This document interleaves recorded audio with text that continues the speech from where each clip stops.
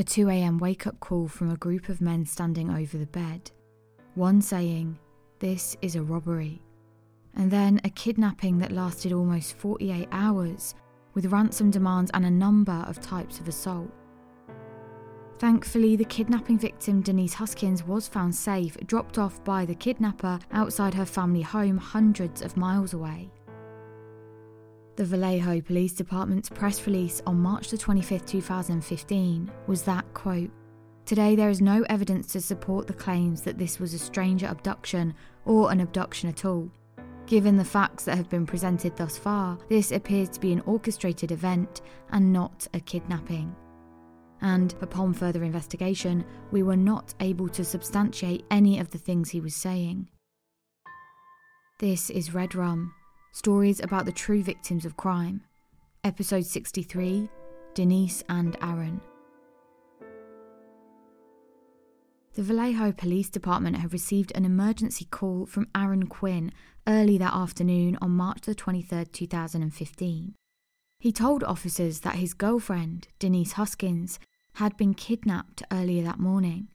He said he hadn't been sure what to do because the kidnappers had demanded a ransom and said that if he called police, Denise would be harmed. It didn't take long for 2 officers to arrive at Aaron's home address, where they asked if they could come into the house. Once inside, the 2 officers cleared the house to make sure that it was safe, and then they started assessing the scene for evidence. But even at that early stage, things weren't adding up. One of the officers asked if Aaron had been drinking or if there'd been a party, or if he'd been on drugs. Aaron confirmed that he was on drugs.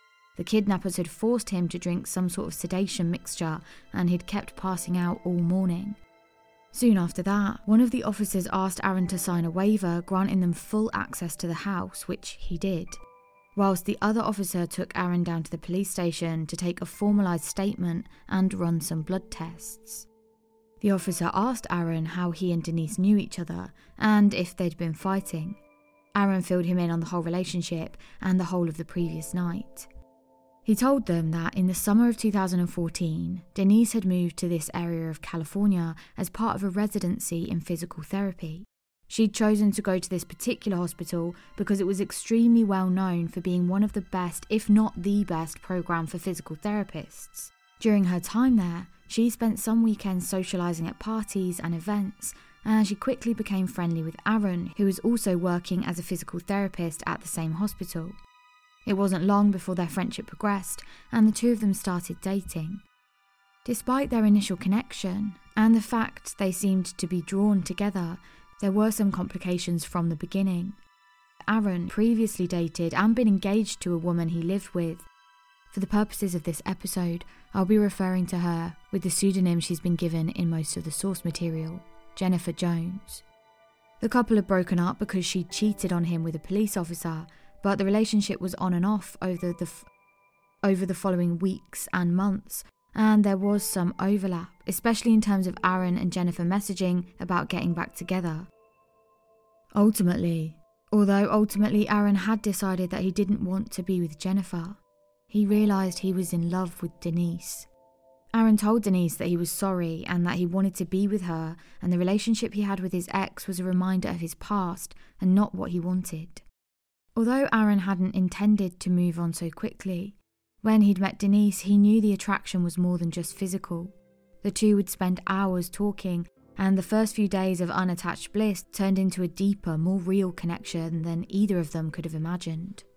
Denise was the person Aaron wanted to spend the rest of his life with, and he felt so stupid for what he'd done, for hurting her. Denise was falling in love with Aaron. In fact, she was probably already in love with him, and leaving him, despite being a cleaner choice, didn't feel like an option for her. One warm, breezy Sunday evening, Denise got in her car and made her way towards Aaron's. They'd decided to have a conversation about how to progress things. Denise was hurting, but she loved him, and he'd reassured her that it was over with his ex, Jennifer. He wanted to be with Denise and thought they should at least talk so that they could figure out where they both stood. Denise agreed, and as she arrived at his house early that evening, she saw the door open. Aaron invited her in, and they both went into his kitchen. The rest of the evening was emotional. Aaron told Denise he'd gotten rid of everything that belonged to his ex, and the house they'd once shared was now his home. He was also continuing with therapy and was feeling in a solid place to do whatever it took to show Denise that he was serious about her. The pair spoke all night and eventually reconciled. Aaron meant it when he said that he wanted to be with Denise, and he'd spend the rest of his life proving that to her. The couple settled into bed that night, both feeling as though a weight had been lifted. They both knew where they stood, they were both on the same page, and their future looked bright. Denise and Aaron fell quickly into a deep sleep, only interrupted by a sound outside.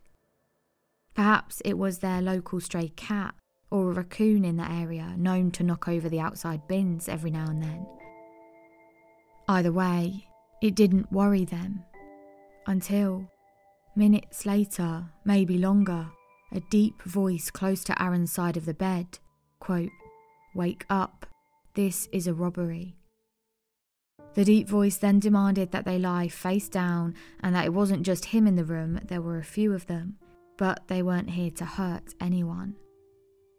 The man who demanded they lie face down then told Denise to use the prearranged zip ties to tie Aaron up, first his hands behind his back, then his feet.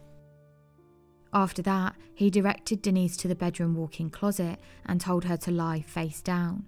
She did as she was told, and then she felt one of the men zip tie her hands together and then her feet.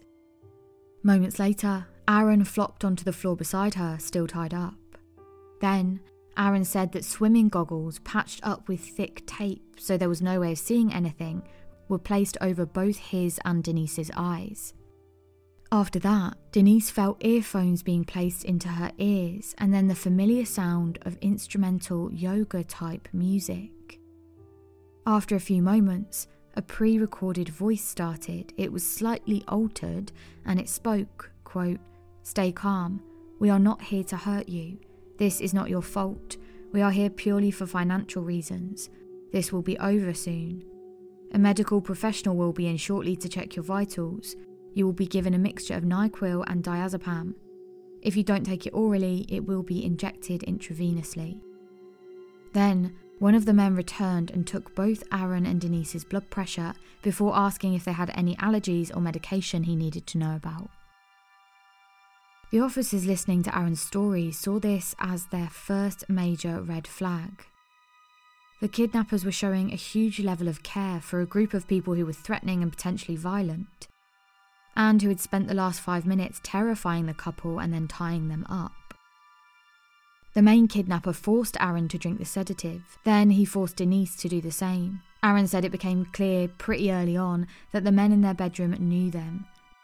Perhaps not to speak to, but the man who had spoken had used Aaron's name and told him he knew the street Aaron had grown up on, and the kidnappers seemed to know their way around the house.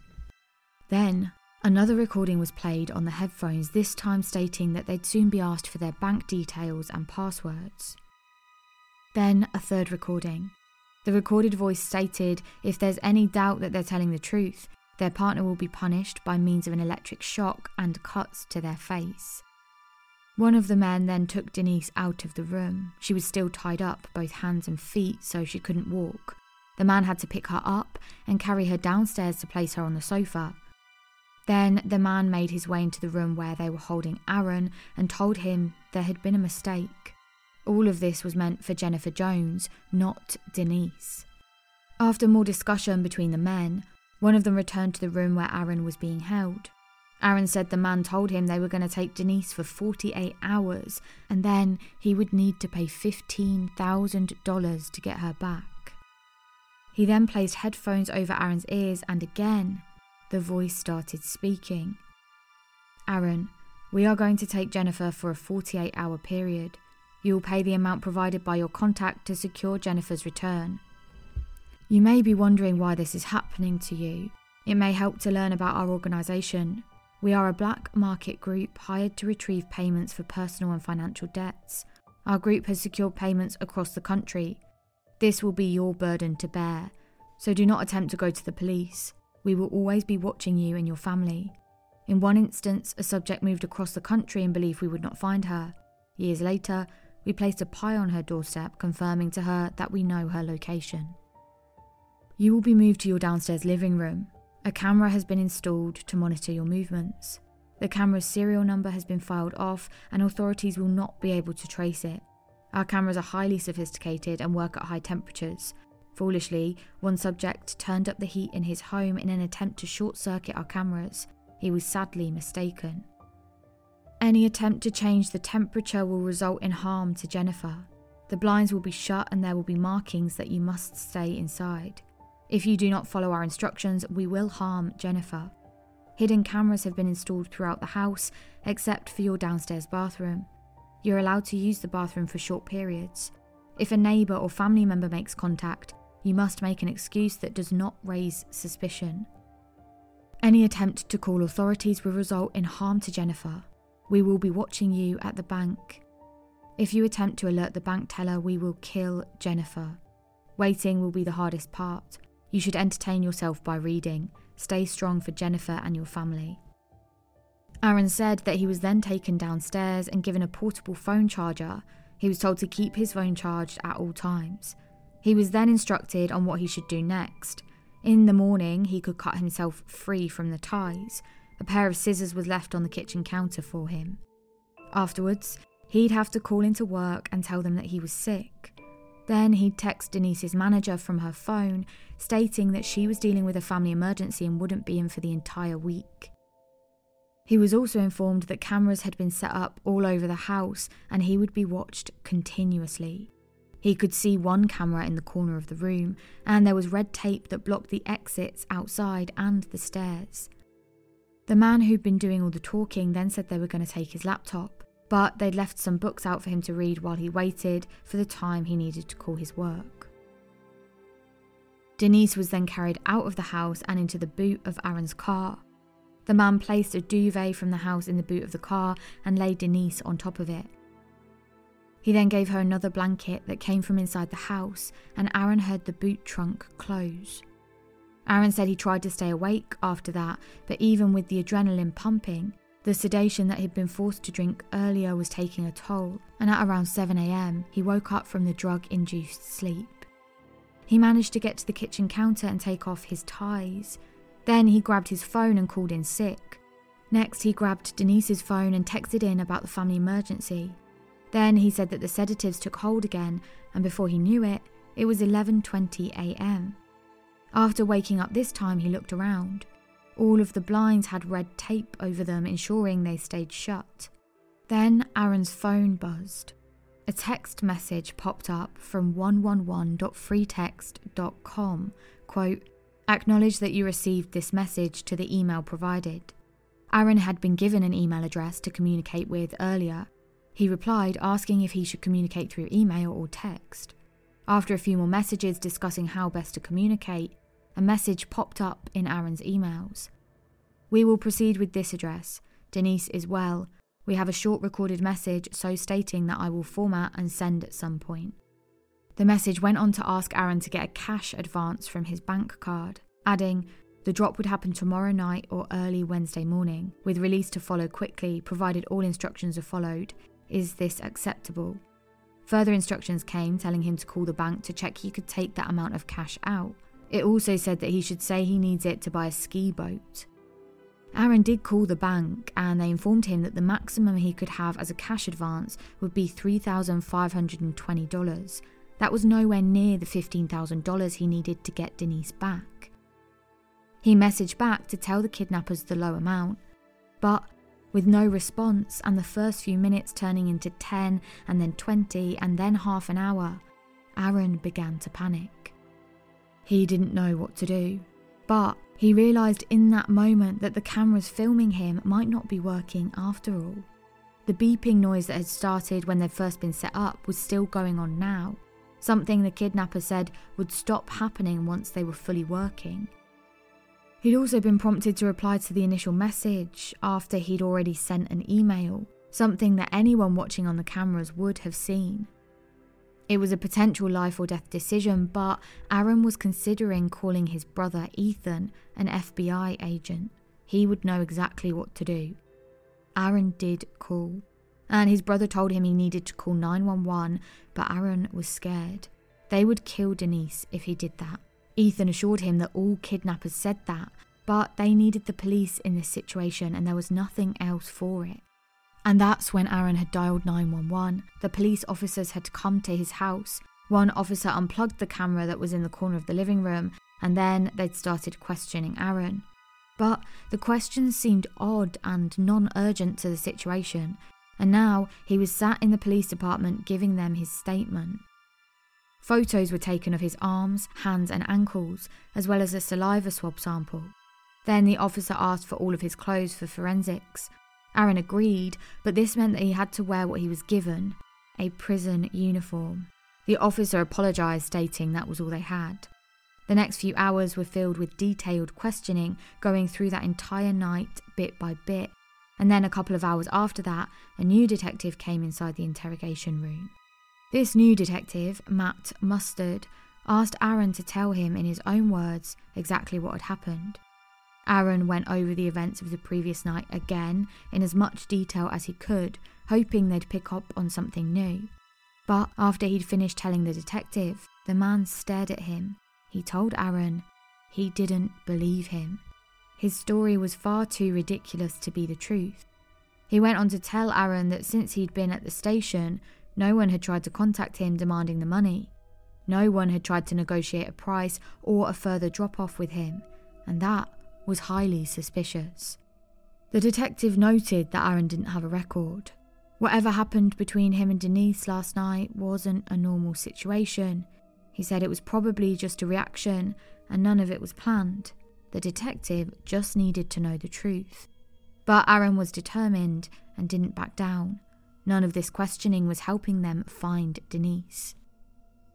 The detective continued, saying he'd spoken to some of Denise's friends and they told him that Denise was heartbroken by what she'd discovered about Aaron still being in contact with his ex. The conversation the couple had last night was obviously a hard one, and that's what had led to her disappearance, and the detective now assumed the end of Denise's life. Aaron pleaded his innocence and that Denise was still alive. She had to be. But the detective didn't believe him. That's when the detective revealed that what was missing from the house was suspicious: a duvet and a blanket. He continued, saying that the only reason those would be the only things missing were if they were used to transport a body. The detective convinced Aaron that the best thing to do would be to take a polygraph, but Aaron, having a brother in the FBI, knew how unreliable they were and that they were inadmissible in court. Still, if it meant that they'd stop harassing him about the events and try to find out what had really happened to Denise and where she was at now, then he would do it. He sat down with the polygraph expert and prepared himself. He failed. The polygraph expert said it was clear that Aaron had been lying, and he tried to speak sense with him, suggesting an accident had happened and that he knew Aaron was scared, but now he needed to confess the truth. After that, Aaron finally got a lawyer who briefed him on giving another DNA sample. He changed into normal clothes and finally was allowed to leave the police station. The lawyer told Aaron's family, quote, "The Vallejo police are the most incompetent, corrupt police force around here, and they will do everything they can to railroad this kid." Hours later, police informed Aaron that they'd received a proof of life video from Denise and wanted him to come back to the station to see it. When he returned, he was also introduced to the hostage negotiator. The agent told Aaron that he believed, based on all the information they'd gotten from himself and police reports, that the kidnappers had some kind of military or police training background. Then Aaron's phone was handed back to him after hours and hours of not having access to it. Amongst hundreds of emails, text and voicemails from concerned friends, family and the media, an email from the kidnappers over 24 hours ago had been received and opened, presumably by the police. Quote, "We will call you at about 9 p.m. on your mobile phone. Your liaison will be the same contact as during the acquisition phase. Please verify that you have received this message." Another timestamped a little while later asked to confirm he got the email. The police had had his phone and done nothing to respond or update Aaron with what was happening. Meanwhile, Denise's family had been informed and her dad decided to be the face of the family whilst appealing for information. He spoke of his disbelief that this could be happening and how it didn't make any sense. His Good Morning America interview aired where he is seen begging the kidnappers to release Denise and not to hurt her. The police showed Aaron the proof of life video. Denise was sat looking towards the camera, speaking. She said her name, stated the date, and spoke about a news event that had just happened to prove that the video was recent. She also said that she was fine. Alongside the proof of life video, an email came through from the kidnappers. Quote, "As stated, Denise will be returned safely tomorrow. We will send a link to her location after she has been dropped off. She will be in good health and safe while she waits. Any advance on us or our associates will create a dangerous situation for Denise. Wait until she is recovered and then proceed how you will. We will be ready." Alongside all of this, the police had been searching Aaron's home and the surrounding areas, including the nearby swamp. The police team was fully equipped with boats out in the swamps and a full canine unit. Police located Aaron's car parked about half a mile away in a car park. The detective Matt Mustard, who had been dealing with the disappearance, didn't believe the version of events he'd heard from Aaron. He said it was, quote, "implausible that unknown persons wearing scuba gear would break into the home through unknown means in the middle of the night, with headphones, soothing music, and pre-recorded instructions. That they would drug their victims and check their blood pressure. That they would bring Mr. Quinn downstairs with blankets and books for the night. And that they would set up a fake camera, fooling a smart, educated man like Mr. Quinn, and that after going to such elaborate lengths, they would demand such a small ransom. Everything the officers and many of the news reporters and public had believed was thrown out around 48 hours after the kidnapping had taken place." A woman, one of Denise's dad's neighbours, had heard a continuous knocking coming from the apartment nearby hers. She opened up her door and looked out. There, standing not far from her front door, was Denise Huskins. The neighbour had mistaken her for Mike's other daughter at first, but when Denise said who she was, the neighbour immediately ushered her inside and asked how she could help.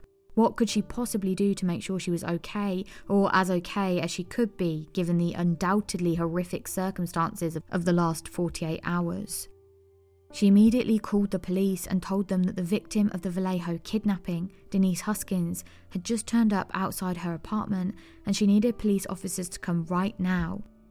Once the officers arrived, they asked Denise for her account of what had happened over the last 48 hours.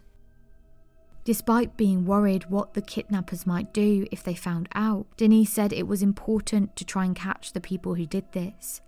She explained the initial kidnapping, the one kidnapper that seemed to be in charge of her, the ties they used to bind their hands and feet, the headphones that played pre-recorded messages demanding personal details like bank passwords and pins, the goggles used as blindfolds, the many sedatives, and being taken out of the house and forced into the boot of Aaron's car. She told them that the man had started up Aaron's car and sped off away from the house.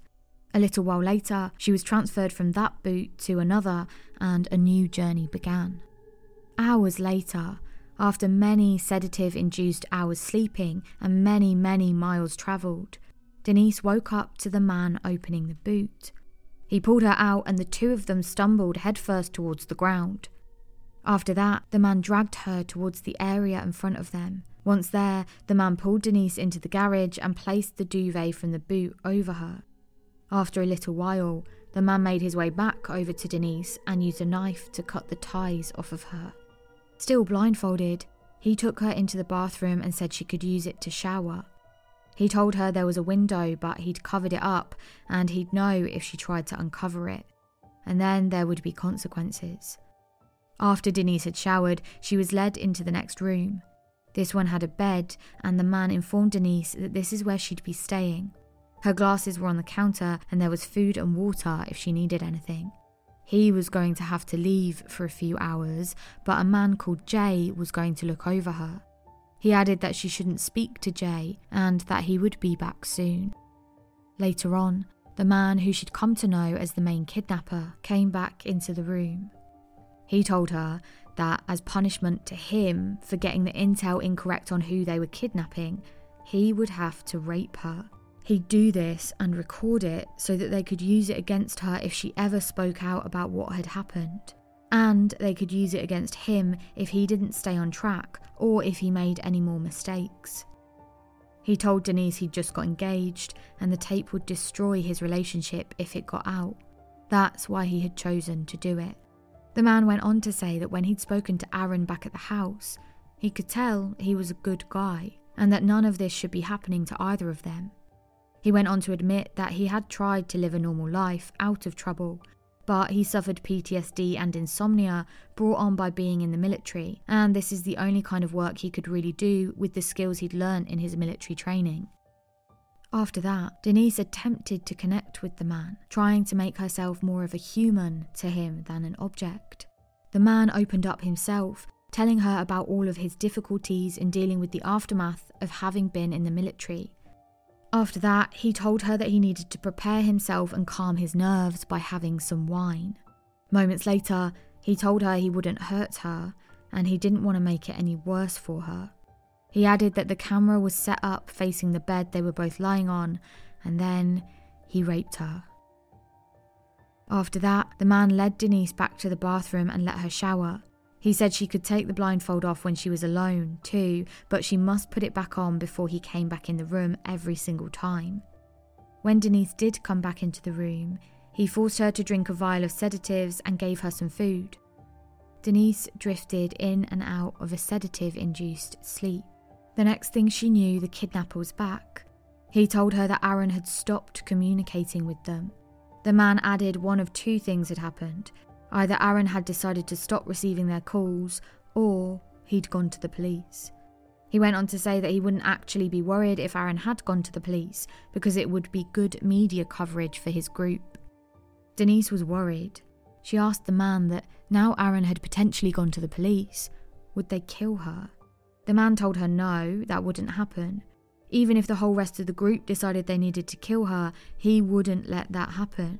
He had an entire escape plan for him and his family. If that happened, he would let her go alive no matter what. He added that he wasn't privy to all the information. He only knew certain things and he just worked for them. He didn't even know who had hired them. Because he was involved directly with the captive, it would be too much of a risk for him to know who had hired them. The man went on to ask Denise why she thought Jennifer was targeted. What did they want from her? Was her family wealthy? What possible reason would this be done to her? Denise said she didn't know. She didn't know a whole lot about Jennifer, but perhaps it was something to do with her ex-husband and the wealth his family had, or something to do with the man she cheated on Aaron with and the fact he was a police officer. The man perked up at that and agreed that was probably it. After that, he again raped her, saying that the first video he took didn't meet the requirements of his group. Later on that day, the man returned and told Denise that Aaron had indeed gone to the police, and that meant he wouldn't be able to release her in Vallejo. There would be too many people, too much police presence around.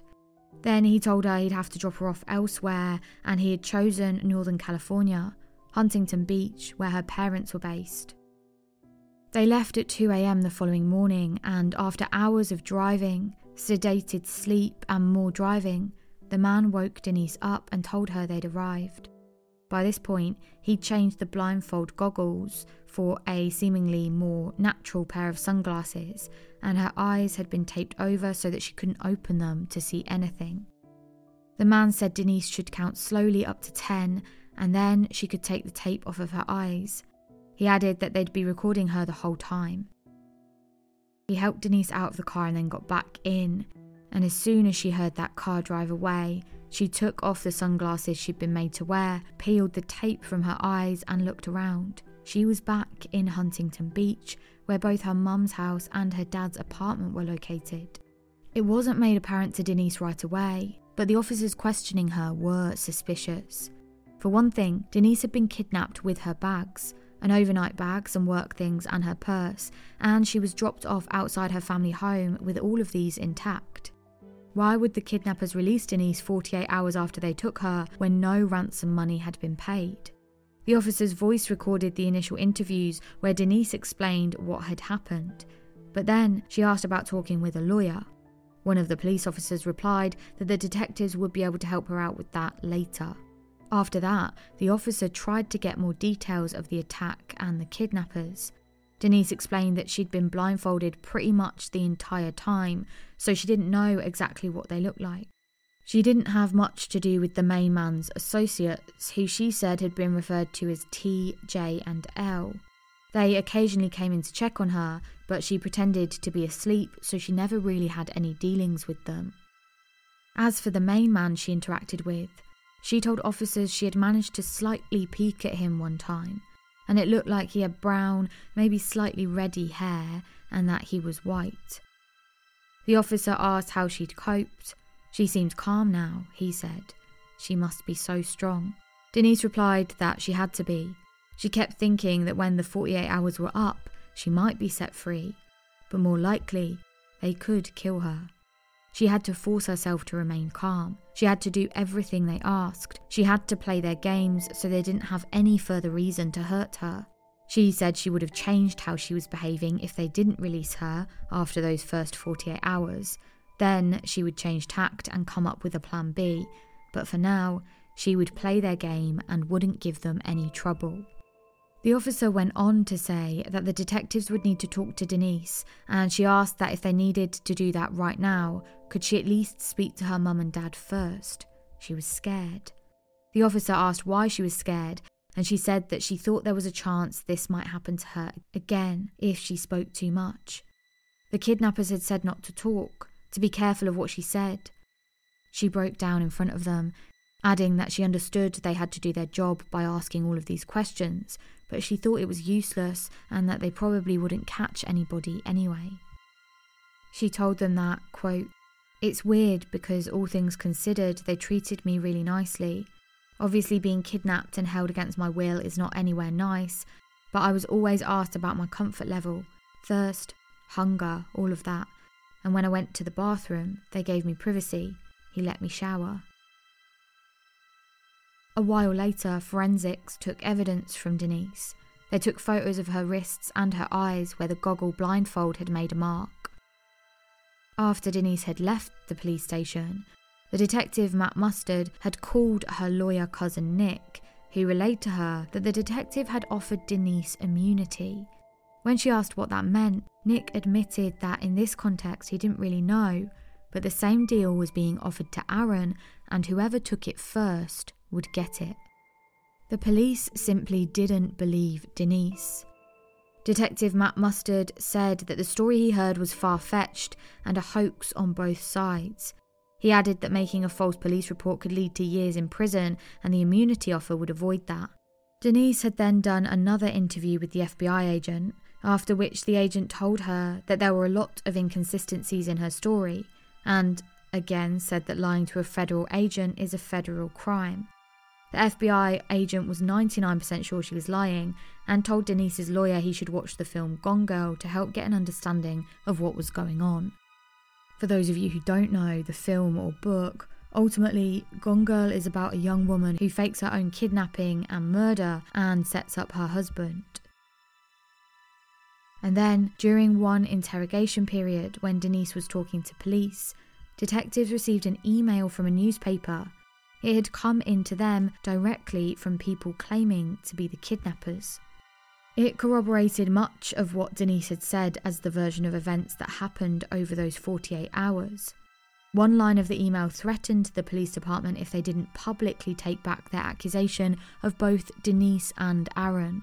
A second email came in to the same reporter, which was then forwarded on to the police. This one was 19 pages long and outlined the crimes in detail that the group had committed before kidnapping Denise.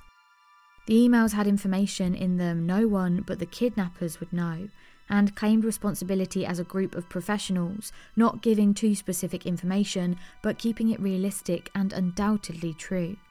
That is, if it had come from the kidnappers. It was immediately brought up that it was an incredible coincidence that the kidnappers had emailed to jump to Denise's defence. Why would they do that?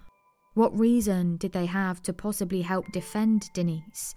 They were the supposed kidnappers after all, the people who just days earlier had kidnapped her and threatened absolute violence. The email also stated that the kidnappers were a group of professional thieves who would often steal cars and burgled houses, but eventually moved on to taking money for more personal crimes, including kidnapping for ransom.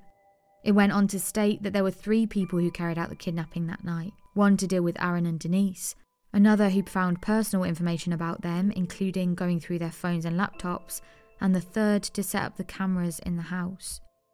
As the investigation into the kidnapping progressed, Aaron and Denise were eventually reunited.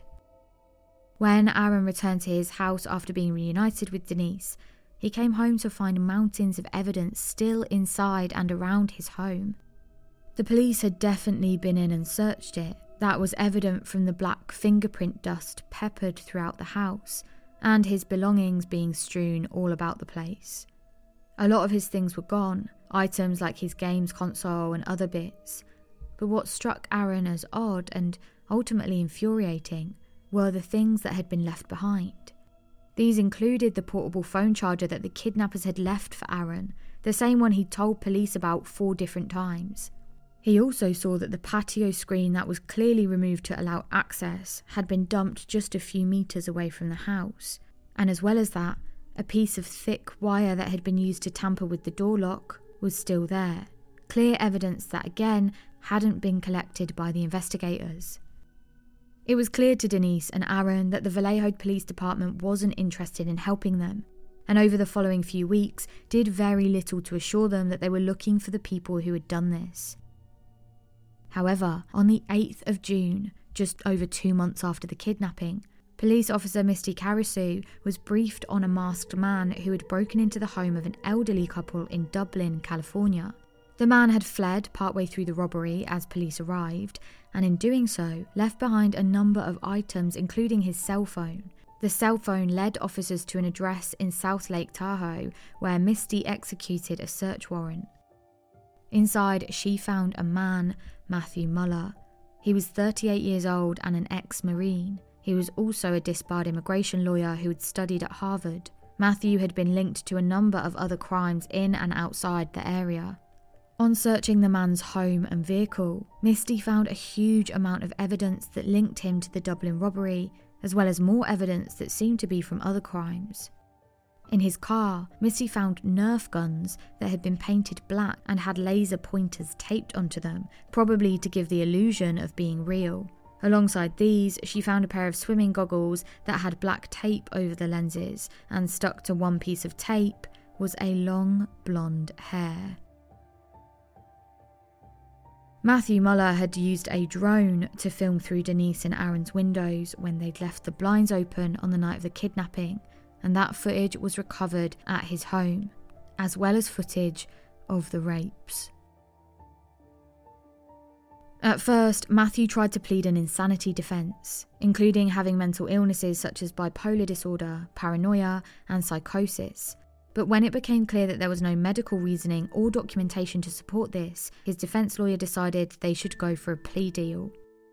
The plea deal would mean that Matthew pleaded guilty to kidnapping, and prosecution would ask for no more than a 40-year sentence. Ultimately, the police didn't pursue any of Matthew's accomplices. They stated that it was likely Matthew orchestrated the entire thing on his own and only made it seem like there were more people involved, probably to reduce the chance of him getting caught. But Denise and Aaron knew that wasn't true. There were other people involved, and they now roam the streets and could potentially harm other people. Matthew's lawyer told the press that he didn't have accomplices and was actually using various recordings during the kidnapping to make it sound like there were other people there. Matthew was sentenced to 40 years in prison. After that, it was Denise and Aaron's duty, they felt, to build up their case against the police department. In that case, the judge said, quote, "A reasonable jury could find that the Vallejo PD engaged in conduct that was extreme and dangerous." This was followed by a mediation hearing where the Vallejo PD agreed on a $2.5 million settlement, but with that being settled out of court, they didn't have a trial or officially admit any wrongdoing or specifics. It came out that during the kidnapping, the Vallejo Police Department had had access to the kidnapper's phone records that had come from him contacting Aaron's phone whilst Aaron was at the police station.